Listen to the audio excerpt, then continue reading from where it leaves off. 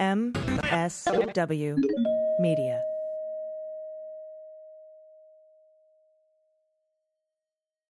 Thanks to Athletic Greens for supporting the Daily Beans. Athletic Greens is going to give you a free 1-year supply of immune-supporting vitamin D and 5 free travel packs with your first purchase. Go to athleticgreens.com/dailybeans to take ownership over your health and pick up the ultimate daily nutritional insurance. News with swearing. Daily Beans, Daily Beans. Daily Beans, Daily Beans. Hello and welcome to the Daily Beans for Tuesday, May 24th, 2022. Today, the 1-6 committee has announced its hearing schedule for June. An ashamed Russian diplomat resigns his post in protest of Putin's war. The House Ethics Committee has launched an investigation into Madison Cawthorn for insider trading and sexual misconduct. And the Sussman-Durham trial is well underway. I'm Allison Gill. And I'm Dana Goldberg. Hi, Dana. Hello. Happy Tuesday. Happy Tuesday, my friend. You sound a little better. You feeling any better? I feel a little better. I'm still pretty tired. I've tested negative now twice, so I don't think it's COVID. Maybe just allergies or something weird, but I am feeling a little bit better. My voice is a little bit better, so that's good news. Good. A little bit of good news. If you have any good news that you want to send to us, you can submit that by going to dailybeanspod.com and clicking on contact. And later in the show, I'm going to be talking with congressional reporter for The Guardian, Hugo Lowell, who's got the scoop on the early draft schedule for the 1-6 committee hearings. So we'll be talking about that and what we can expect coming up in June. We have a lot of news to get to today, so let's hit the hot notes. Hot notes. All right, up first from Hugo Lowell, The Guardian. The House Select Committee investigating the January 6th attack on the Capitol is expected to stage 6 public hearings in June on how Trump and some of his allies broke the law as they sought to overturn the 2020 election results, and that's according to sources familiar with the inquiry. The hearings are set to be a pivotal political movement for the country as the panel aims to publicly outline the potentially unlawful schemes, plural, that tried to keep the former president in office despite his defeat at the hands of Joe Biden. According to this draft schedule reviewed by The Guardian, the Select Committee intends to hold 6 hearings, with the first and last in prime time, where its lawyers will run through how Trump's schemes took shape before the election and culminated with the Capitol attack. According to the draft schedule, the June public hearings will explore Trump's efforts to overturn the election, starting and ending with primetime hearings at 8 p.m. Eastern Time on June 9th and June 23rd. In between, the panel will hold 10 a.m. hearings on the 13th, 15th, 16th, and 21st. The Select Committee appears to be planning for the hearing to be an extensive affair. All these hearings, as a matter of fact, the primetime hearings are currently scheduled to last between 1.5 and 2 hours, and the morning hearings between 2 and 2.5 hours. A Select Committee member will lead each of the hearings, according to the sources, but top investigative lawyers who are intimately familiar with the material will primarily conduct the questioning of witnesses to keep testimony tightly on track. Again, Hugo Lowell is going to join me a little bit later in the show to talk about what these hearings will look like and the tentative nature of this schedule. So look forward to that. All right. Thanks, AG. Now, a diplomat at Russia's mission to the United Nations in Geneva has resigned over the war in Ukraine, writing that he has never been so ashamed of his country, in a very rare public rebuke of the war from within the Russian government. Now, in a letter circulated to colleagues in Geneva and posted on a LinkedIn account in his name, as well as on Facebook, Boris Bondarev, counselor for the permanent mission of the Russian Federation to the United Nations, said he had left the civil service Monday. And this is a quote, "For 20 years of my diplomatic career, I have seen different turns of our foreign policy, but never have I been so ashamed of my country as on February 24th of this year," he wrote, referring to the date the invasion was launched. The aggressive war unleashed by Putin against Ukraine, and in fact, against the entire Western world, is not only a crime against the Ukrainian people, but also perhaps the most serious crime against the people of Russia, with a bold letter Z crossing out all hopes and prospects for a prosperous, free society in our future. And is a powerful statement. The scathing letter is one of the most high-profile critics of the war and its architects to come from within the Russian government. Now, Russian President Vladimir Putin has made it clear that dissent won't be tolerated, saying in March that Russian people can distinguish between, quote, true patriots from scum and traitors. So we know where that's going to go.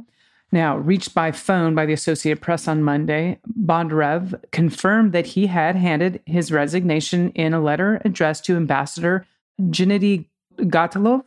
He told AP he had no plans to leave Geneva, however. Now, Bondarev took direct aim at Russia's ruling class. I mean, this is some ballsy stuff going on because we know what the consequences of this could be. And this is another quote. "Those who conceive this war want only one thing, to remain in power forever. Live in pompous, tasteless palaces, sail on yachts comparable to tonnage and cost to the entire Russian Navy, enjoying unlimited power and complete impunity." I mean, he's going in jugular here.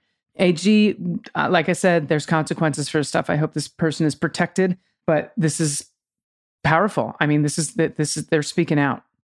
Yeah, I imagine they'll put out an Interpol red notice and then they'll revoke it. And then, I don't know, he's in Geneva. We'll see what happens. But that is very bold of him. Yes. From such a high up position from within the Kremlin.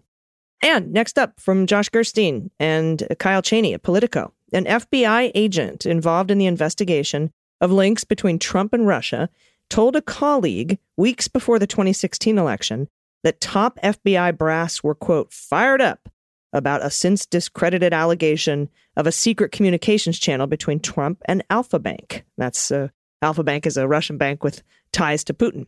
Quote, "People on the 7th floor, to include director, are fired up about this server."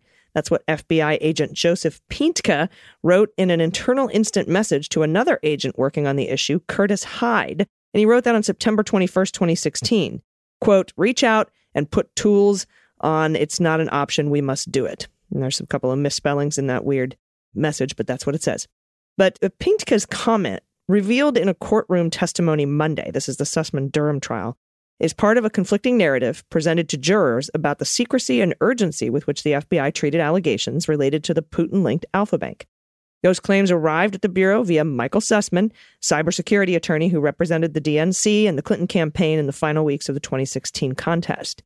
Special counsel John Durham has charged Sussman with falsely telling the Bureau, one guy at the Bureau with no other witnesses to witness it, that he had brought the Alfa Bank tip in his personal capacity, not on behalf of any of his clients, potentially, quote unquote, affecting the FBI's handling of the tip. But Sussman's defense team has emphasized that the Bureau was well aware of Sussman's ties to the DNC and the Democratic Party, and that the circumstances of the tip were irrelevant to the FBI's decision to pursue and ultimately deem it unsubstantiated. The ongoing trial is the first courtroom test of Durham's long-running investigation into the oranges of the FBI's Trump-Russia investigation, and he used the Sussman prosecution to publicly disclose a broad swath of his case. Sussman's team, though, has cast doubt on the allegations, describing them as a desperate effort to shoehorn salacious and misleading evidence into the public record. So far, Sussman's trial has featured testimony from a series of high-profile witnesses, including Democratic Party attorney Mark Elias, former Clinton campaign manager Robbie Mook, and former senior FBI officials. Despite Pintka's message, other witnesses described the Bureau's reaction to the Alfa Bank tip was relatively modest, a limited offshoot of a much broader and more urgent investigation of Russia's interference in the 2016 election, and any evidence of the Trump campaign's involvement. Indeed, current and former FBI witnesses seem to have hazy memories of aspects of the Alfa Bank episode, and indicated their recollections were heavily influenced by notes, emails, and messages they exchanged at the time, which have been unearthed by Durham. Bill Priestap, who led the FBI's counterintelligence division in 2016, said he recalled regular briefings about the broader Trump-Russia investigation, known as Crossfire Hurricane, but didn't really recall similar briefings on the Alfa Bank thing. Quote, "It was not something I was regularly briefed on, and if I recall correctly, at the end of the day, it didn't amount to much." That's what Priestap said, who is now retired from the FBI. Asked about Pintka's assessment that leadership was fired up, Priestap said he didn't recall that reaction from the FBI's leadership, from FBI Director James Comey specifically. Perhaps more significantly, the description of the FBI's handling of the Alfa Bank tip allowed Sussman's attorneys to remind the jury about how the significant alarm within the Bureau about connections between the Trump campaign and Russia, which were the subject of FBI and special counsel investigations for nearly 3 years. Former FBI General Counsel Jim Baker testified last week that while he didn't widely share the details of Sussman's role with others at the FBI, he did tell Priestap, who wrote it down. Baker said he didn't recall refusing to disclose the name to others at the FBI. As the trial entered its second week Monday, A dispute is also brewing over potential testimony by former New York Times reporter Eric Lichtblau. Witnesses have heard that the FBI sought to slow down a story Lichtblau was working on in the fall of 2016 about the Alpha Bank server links. Sussman's defense wants to call Lichtblau and has waived confidentiality on any discussions Sussman had with that journalist. The defense has agreed not to delve into other matters, but Durham's prosecutors are not party to that agreement and are arguing that they should be permitted to question Lichtblau about a full range of his reporting on the issues, including his interactions with other sources or experts, such as a private investigation firm that looked into the subject for the Democrats called Fusion GPS, if that rings a bell. Quote, "We think it's fair game to probe Mr. Lichtblau on the exact substance of that." And that's what Assistant Special Counsel Andrew DeFilippis told Judge Christopher Cooper before the jury was brought into the courtroom Monday. These communications, he said, are highly probative. Lichtblau's attorneys have argued that his testimony should be limited to his interactions with Sussman only. Cooper signaled doubts Monday about whether prosecutors had done all they could to obtain such information or testimony without getting it from the reporter. Thank you so much, AG. And to close out this segment, the House Committee on Ethics is launching an investigation into GOP Rep. Madison Cawthorn of North Carolina to determine whether he was involved in financial improprieties or had an improper relationship with an individual on his staff. The committee voted unanimously on May 11 to establish an investigative subcommittee. And this is a quote, "The investigative subcommittee shall have jurisdiction to determine whether Representative Madison Cawthorn may have improperly promoted a cryptocurrency in which he may have had an undisclosed financial interest and engaged in an improper relationship with an individual employed on his congressional staff." That's what the release reads. When asked to respond to investigation's announcement, Cawthorn's chief of staff, Blake Harp, said the office welcomes, quote, "the opportunity to prove that Congressman Cawthorn committed no wrongdoing and that he was falsely accused of partisan adversaries for political gain," which is really interesting because I don't think this is actually from the Democrats. I mean, if I had to guess where this originated. Anyway, Cawthorn lost his re-election bid in North Carolina last week after sparking uproar in the Republican Party for claiming that he had been invited to an orgy in Washington and had personally seen leaders in the effort to curb drug addiction doing cocaine, which I truly believe happened. Oh, for sure. Yeah, it isn't clear how long the Ethics Committee panel's work will take. The subcommittee also said Monday it will not investigate the congressman for driving with a revoked license and speeding in North Carolina, or apparently bringing a gun into the airport on more than one occasion. That's not in the article, but I have fucking added it. Now, Republican Rep. Michelle Feischbach and Democratic Rep. Lisa Blunt Rochester will also work on the investigative subcommittee. So Madison Cawthorn, his troubles are not over yet. They seem to be just getting started. No, yeah, and that just goes to show that even if you lose and you're lame duck, they're still going to investigate you. And so that's good news, I think. All right, we'll be right back with Hugo Lowell. We're going to discuss these hearings that are coming up. I'm going to be in D.C. for a lot of these hearings in the second week of June, so maybe we'll get a little meetup going or something.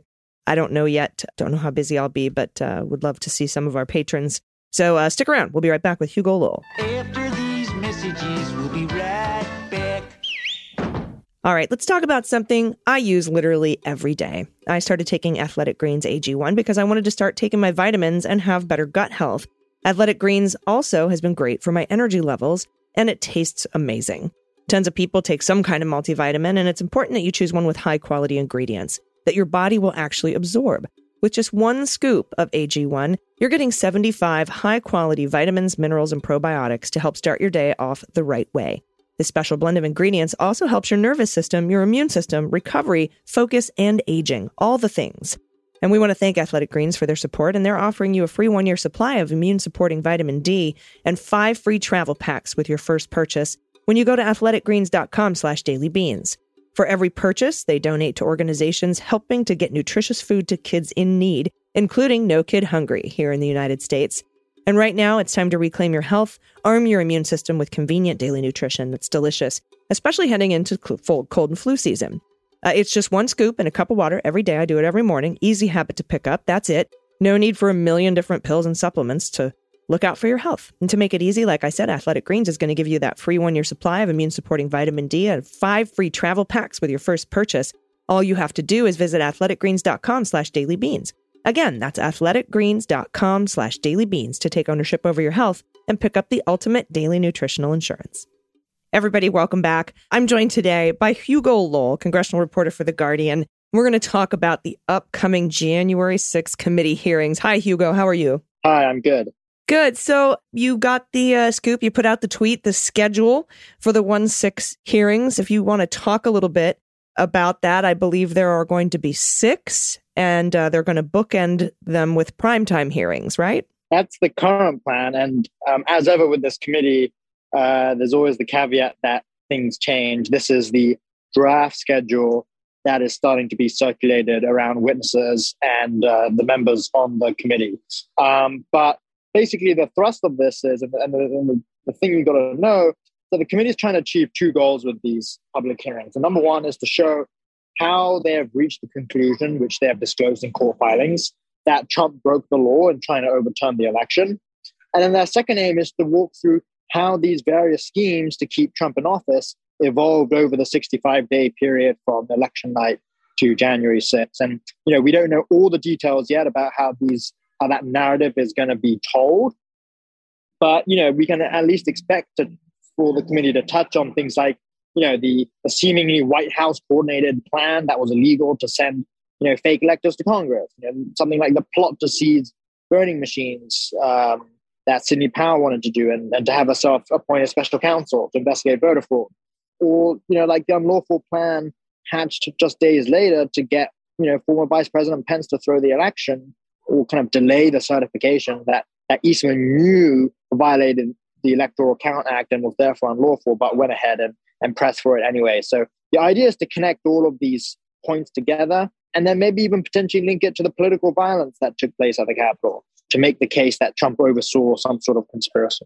Yeah, that seemed to be a big part of what they were looking into, is whether his lack of action during the riots, where he didn't call everyone off, and, combined with his calls for, come to January 6th, will be wild, etc., and the big lie might have perpetrated or provoked that violence. And so I imagine that would be a big part of the story, too, because I know they were looking into that pretty extensively. Now, lots of folks are upset that there are only 6 hearings on this tentative draft schedule, and that only 2 of them are going to be in prime time, and the other ones start very early in the morning on the West Coast, for example, 10 a.m. for 4 of those hearings on the East Coast. And so do you have any sense of if this is you said that this is a draft schedule. So do you have any more sense of how malleable this schedule is, or why they've decided to only go with 6 hearings? Do you know anything about the internal deliberations? Not really is the honest answer. And it's because they keep changing what they want to do. I mean, a couple of weeks ago when they first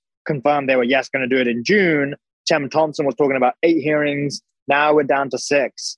And it's not entirely clear why we're at 6 as opposed to 7 or 8 or 10 or 15 or whatever. I think there is a sense that they want to get this done within 3 weeks in June. Also, someone else pointed out quite interestingly that they seem to be scheduling this around other events that may be going on, like NBA finals, like various sports fixtures and stuff. So they've obviously looked at the schedule broadly and tried to figure out if there are any days where things could clash. And they've settled on the schedule for now. It may, like I said, it may change. They may decide that they need more time to tell the story, or maybe a certain witness that they really want is only available on certain days. Then they might make those accommodations, is what I've heard. And so they might have live witness testimony. My understanding is they also might play video of some of the depositions that they've held, and that they're going to use pictures of text messages. I mean, it's going to be like a multimedia presentation, right? Oh, they will have witnesses testifying. That's a given. The way they want to do it, and the way I kind of put it in the story is, there's this whole idea of giving this presentation to bring the testimony to life. What they saw at impeachment and what they saw with Robert Mueller when he testified to the House Intelligence Committee was that people got really bored. And so it's fine to have testimony, but you can have the most riveting testimony in the world and people will still get bored because it's someone talking and it's committee counsel leading the questioning. So it's inherently going to be very legal, very precise. So that could get boring. So what they're going to do is to flash through text messages, photos, videos, emails that illustrate the points that the witnesses are trying to make,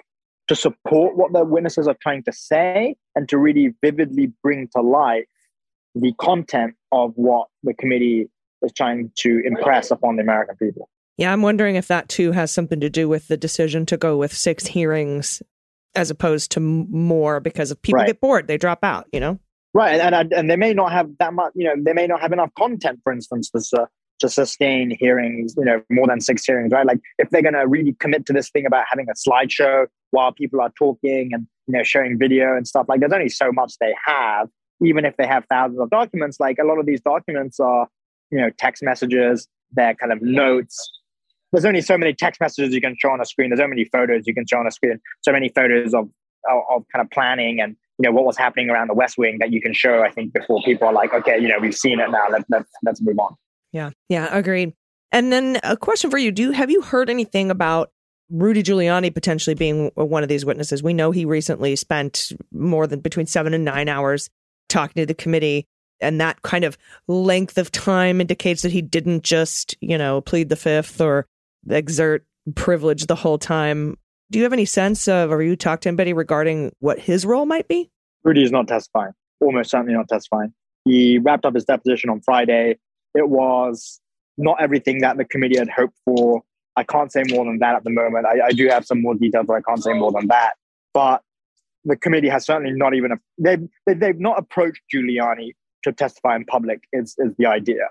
And the sense I got talking to his lawyer and his friends is that if they did ask him to come, even if they subpoenaed him, he would be a very uncooperative witness. And so I don't think the committee has any intention of calling him at this point. Yeah, that makes sense. All right. Thanks for your time, everybody. Follow Hugo Lowell, read The Guardian, and we will be keeping a watch on your feed for more information as we get it about these committee hearings starting June 9th. Thanks so much for your time. Thanks so much. Everybody stick around. We'll be right back with the good news. Hey, everyone. As you know, I've struggled with sleep for a long time. It was difficult to fall asleep. Couldn't stay asleep. Luckily for me, I found Helix Sleep. Helix Sleep has an online 2-minute sleep quiz, and you can complete it to match your body type and sleep preferences to the perfect mattress for you. They have several different mattress models to choose from, including soft, medium, and firm mattresses. They even have a Helix Plus for plus-size sleepers. I took the Helix quiz. I was matched with the Helix Midnight mattress because I sleep on my side and I like a medium firm bed. And it was exactly what I needed to fix all my sleep problems. Now I wake up feeling refreshed and ready to go. It's been fantastic, and it really starts my day off the right way. So if you're looking for a mattress, you take the quiz, you order the mattress you're matched to. The mattress comes right to your door, shipped for free. As you know, Helix was awarded #1 best overall mattress pick for 2020 by GQ and Wired magazine, and they have over 12,000 5-star reviews. Just go to helixsleep.com/dailybeans, take their 2-minute sleep quiz. They'll match you to a customized mattress that will give you the best night's sleep of your life. They have a 10-year warranty, and you get to try it out for 100 nights with no risk. They'll pick it up if you don't love it and give you a full refund, but you will. You will love it. Helix even has financing options and flexible payment plans available, so a good night's sleep is never far away. And right now, Helix is offering up to $200 off all mattress orders, plus 2 free pillows for listeners at helixsleep.com/dailybeans. That's Helix Sleep, HELIX sleep.com/dailybeans for up to $200 off all mattress orders and 2 free pillows. And as you know, I love my Helix Sleep mattress very much. And so I was very excited when I found out Helix has gone beyond the bedroom and started making sofas and armchairs and couches. They just launched a new company called Allform, and they're making premium customizable sofas and chairs shipped right to your door fast. Allform is the easiest way to customize a sofa using premium materials, but at a fraction of the cost of traditional stores. You get to pick the fabric color, which is spill, stain, and scratch resistant, by the way, the leg finish, the sofa size, the shape, and you can make sure it's perfect for you and your home. It's awesome. I chose a 3-seater sofa in whiskey-colored leather with walnut legs. It's a perfect match for my living room. It's the most comfortable piece of furniture I own. I love it. And they've got armchairs and love seats all the way up to 8-seat sectionals. So there's something for everyone, and you can always start small and buy more seats later if you want Allform sofas to grow and change with you when you move. Allform sofas are also delivered directly to your home with fast, free shipping. They take 3 to 7 days in the mail, and you can assemble them yourselves. No tools required. And if getting a sofa without trying it in the store sounds a little risky, no need to worry. They've got you covered. You get 100 days to decide if you want to keep it, and if you don't love it, they'll pick it up for free and give you a full refund. They also have a forever warranty. So to find your perfect sofa, check out allform.com/dailybeans. Allform is offering 20% off all orders for our listeners at allform.com/dailybeans. Everybody, welcome back. It's time for the good news. Who likes good news? Everyone? Then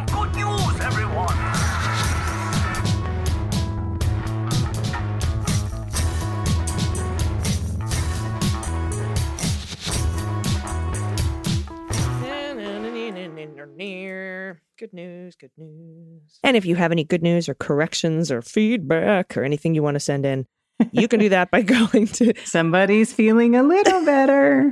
I watched it like 10 times this weekend. It was so good. You can send everything in to us at dailybeanspod.com. Just click on contact. That's how you submit it. A little housekeeping. Again, I'm going to mention this every week. If you remember the great Apple debacle of April, Apple listeners stopped getting updated episodes, and we figured out the issue. And thanks to the folks over at Apple for helping us out. Long story short, there's 2 versions of the beans on Apple, and they look identical. You can't tell them apart. One of them is going to disappear soon. So if you follow the beans on Apple, by the way, this doesn't apply to patrons or Supercast subscribers. You have your own premium feed. You don't have to worry about this at all. So ignore anything I'm saying if you're a patron or Supercast subscriber. But if you're not, make sure you're following the one linked in the show notes. And you can go and make sure you're following the right one by going to apple.co/beans, all lowercase, case sensitive. And that link will take you to the correct one that won't be archived here in a couple weeks. That's apple.co/beans, all lowercase. Cool? Sounds good to me. All right. First up from Donna, pronouns she and her. Dear Beans Queens, I would like to share with you the very good news from our election here in Australia this last weekend. Our right-leaning party, which has been leaning increasingly right for the last few years, was ousted in a total landslide. Woohoo! And a huge part of that was a slew of amazing women independents, around 6, who won their heartland electorates from them over and over again. It was largely about climate change and the appalling record of the last government on their treatment and representation of women within their party. Still, other of their electorates were won by the Greens Party, where there were no independents standing. It was an outstanding demonstration of democracy, actually working to break the age-old 2-party system when the people are no longer being listened to and represented. Also, women vote. Ignore them at your peril. My faith is fully and deeply restored. I offer as pet tax this photo of our new prime minister's little fur baby, Toto. Ah! Oh, I love this. Oh my God. That's my human. He's prime minister now. Go Toto. That's so cute. All right. And this next one, Sandy V, pronouns she and her. Hey, AG and Dana. Loved your inclusion of the settlement in favor of the U.S. women's national team for equal pay. My daughter just graduated from Loyola Marymount University in Los Angeles, and retired player Abby Wambach gave the most stirring inspirational commencement speech. The link is below. And she was given an honorary doctorate degree, and Chancellor noted after the event that she actually stayed for the entire ceremony, which never happens. She also met with students and parents, taking pictures and signing autographs. She's a true national treasure. Sandy, she is. And for those of you, we'll have the link. Hopefully we'll find it and put it in. We don't have it right now, but this commencement speech is fantastic. Abby is a phenomenal speaker. Her story is amazing, and the words she has to say now to communities that she didn't necessarily feel were represented before, especially when she went to the university.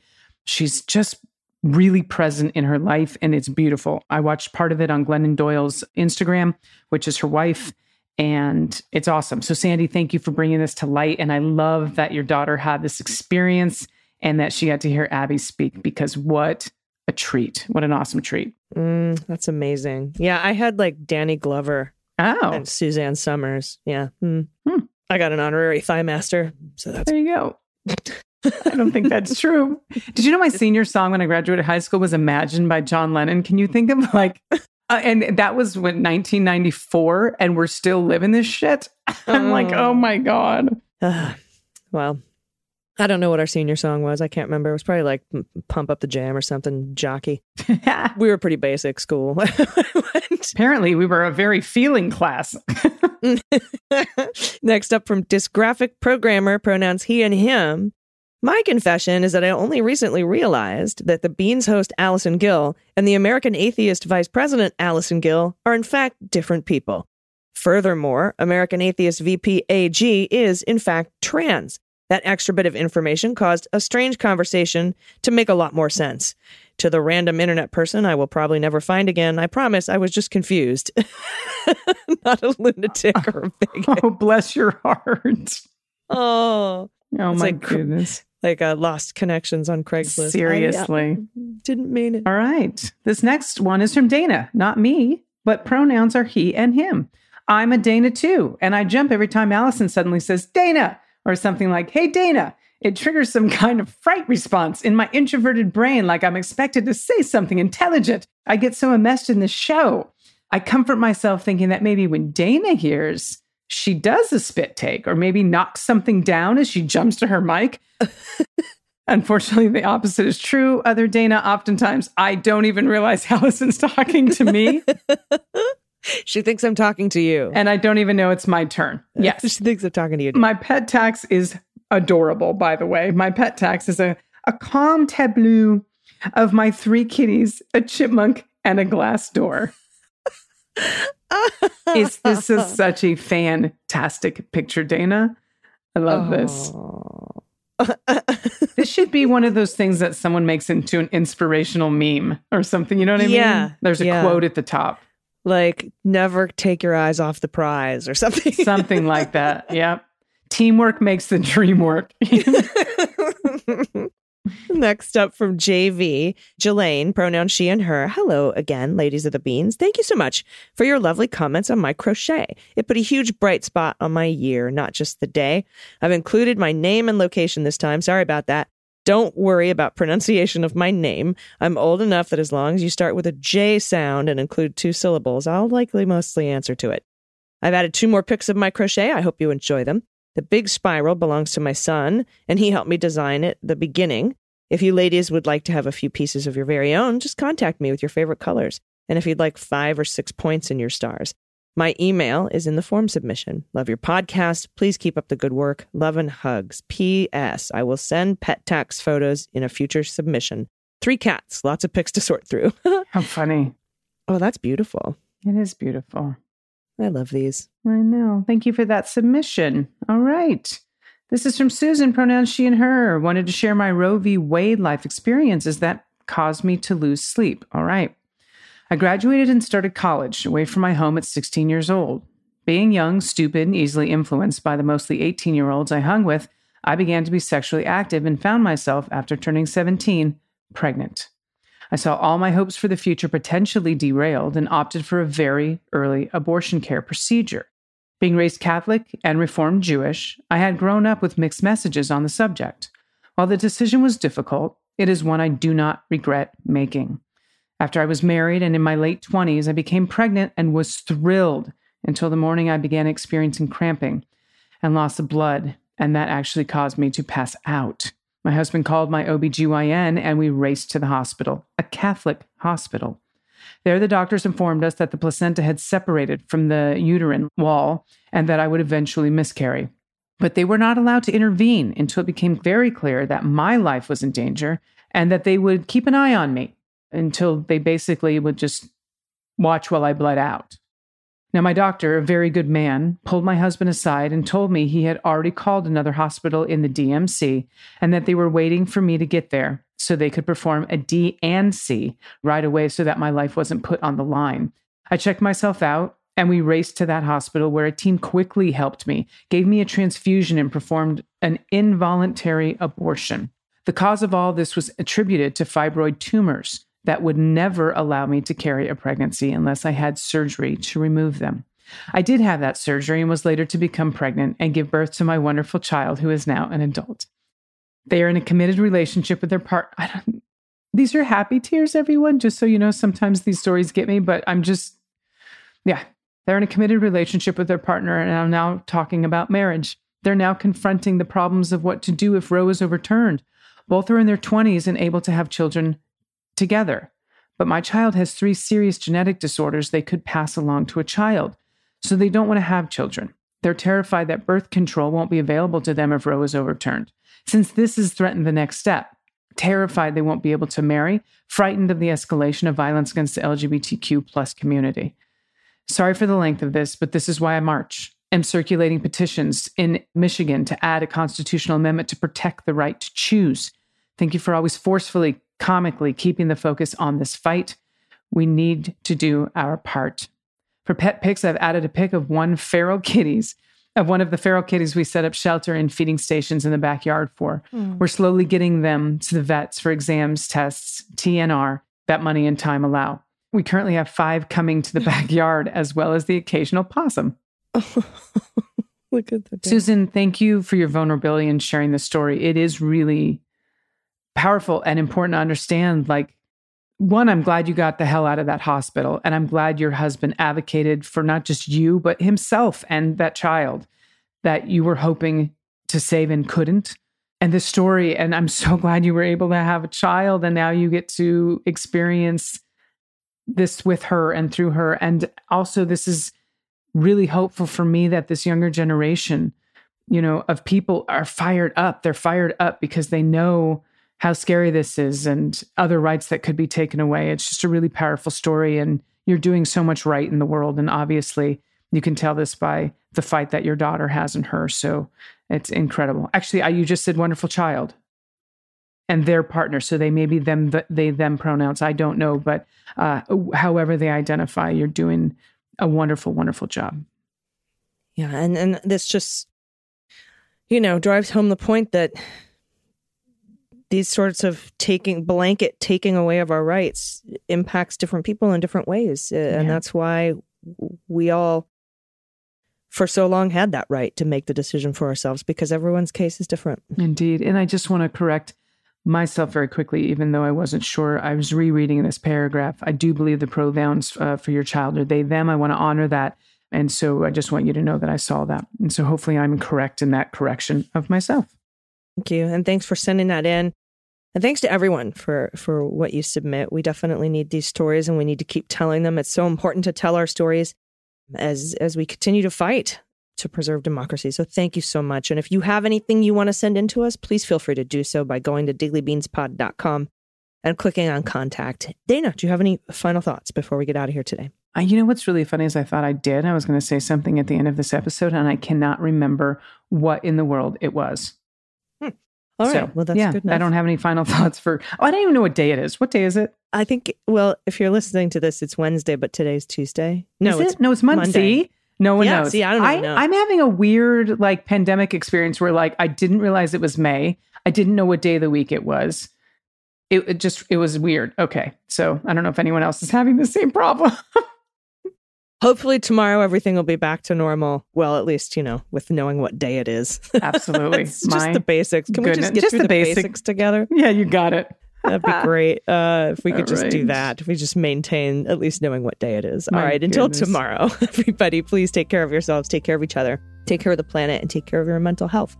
And vote blue over Q. I've been AG. And I've been DG. And them's the beans. The Daily Beans is written and executive produced by Allison Gill, with additional research and reporting by Dana Goldberg and Amy Carrero. Sound design and editing is by Desiree McFarlane, with art and web design by Joelle Reeder with Moxie Design Studios. Music for The Daily Beans is written and performed by They Might Be Giants, and the show is a proud member of the MSW Media Network, a collection of creator-owned podcasts dedicated to news, politics, and justice. For more information, please visit mswmedia.com. MSW Media.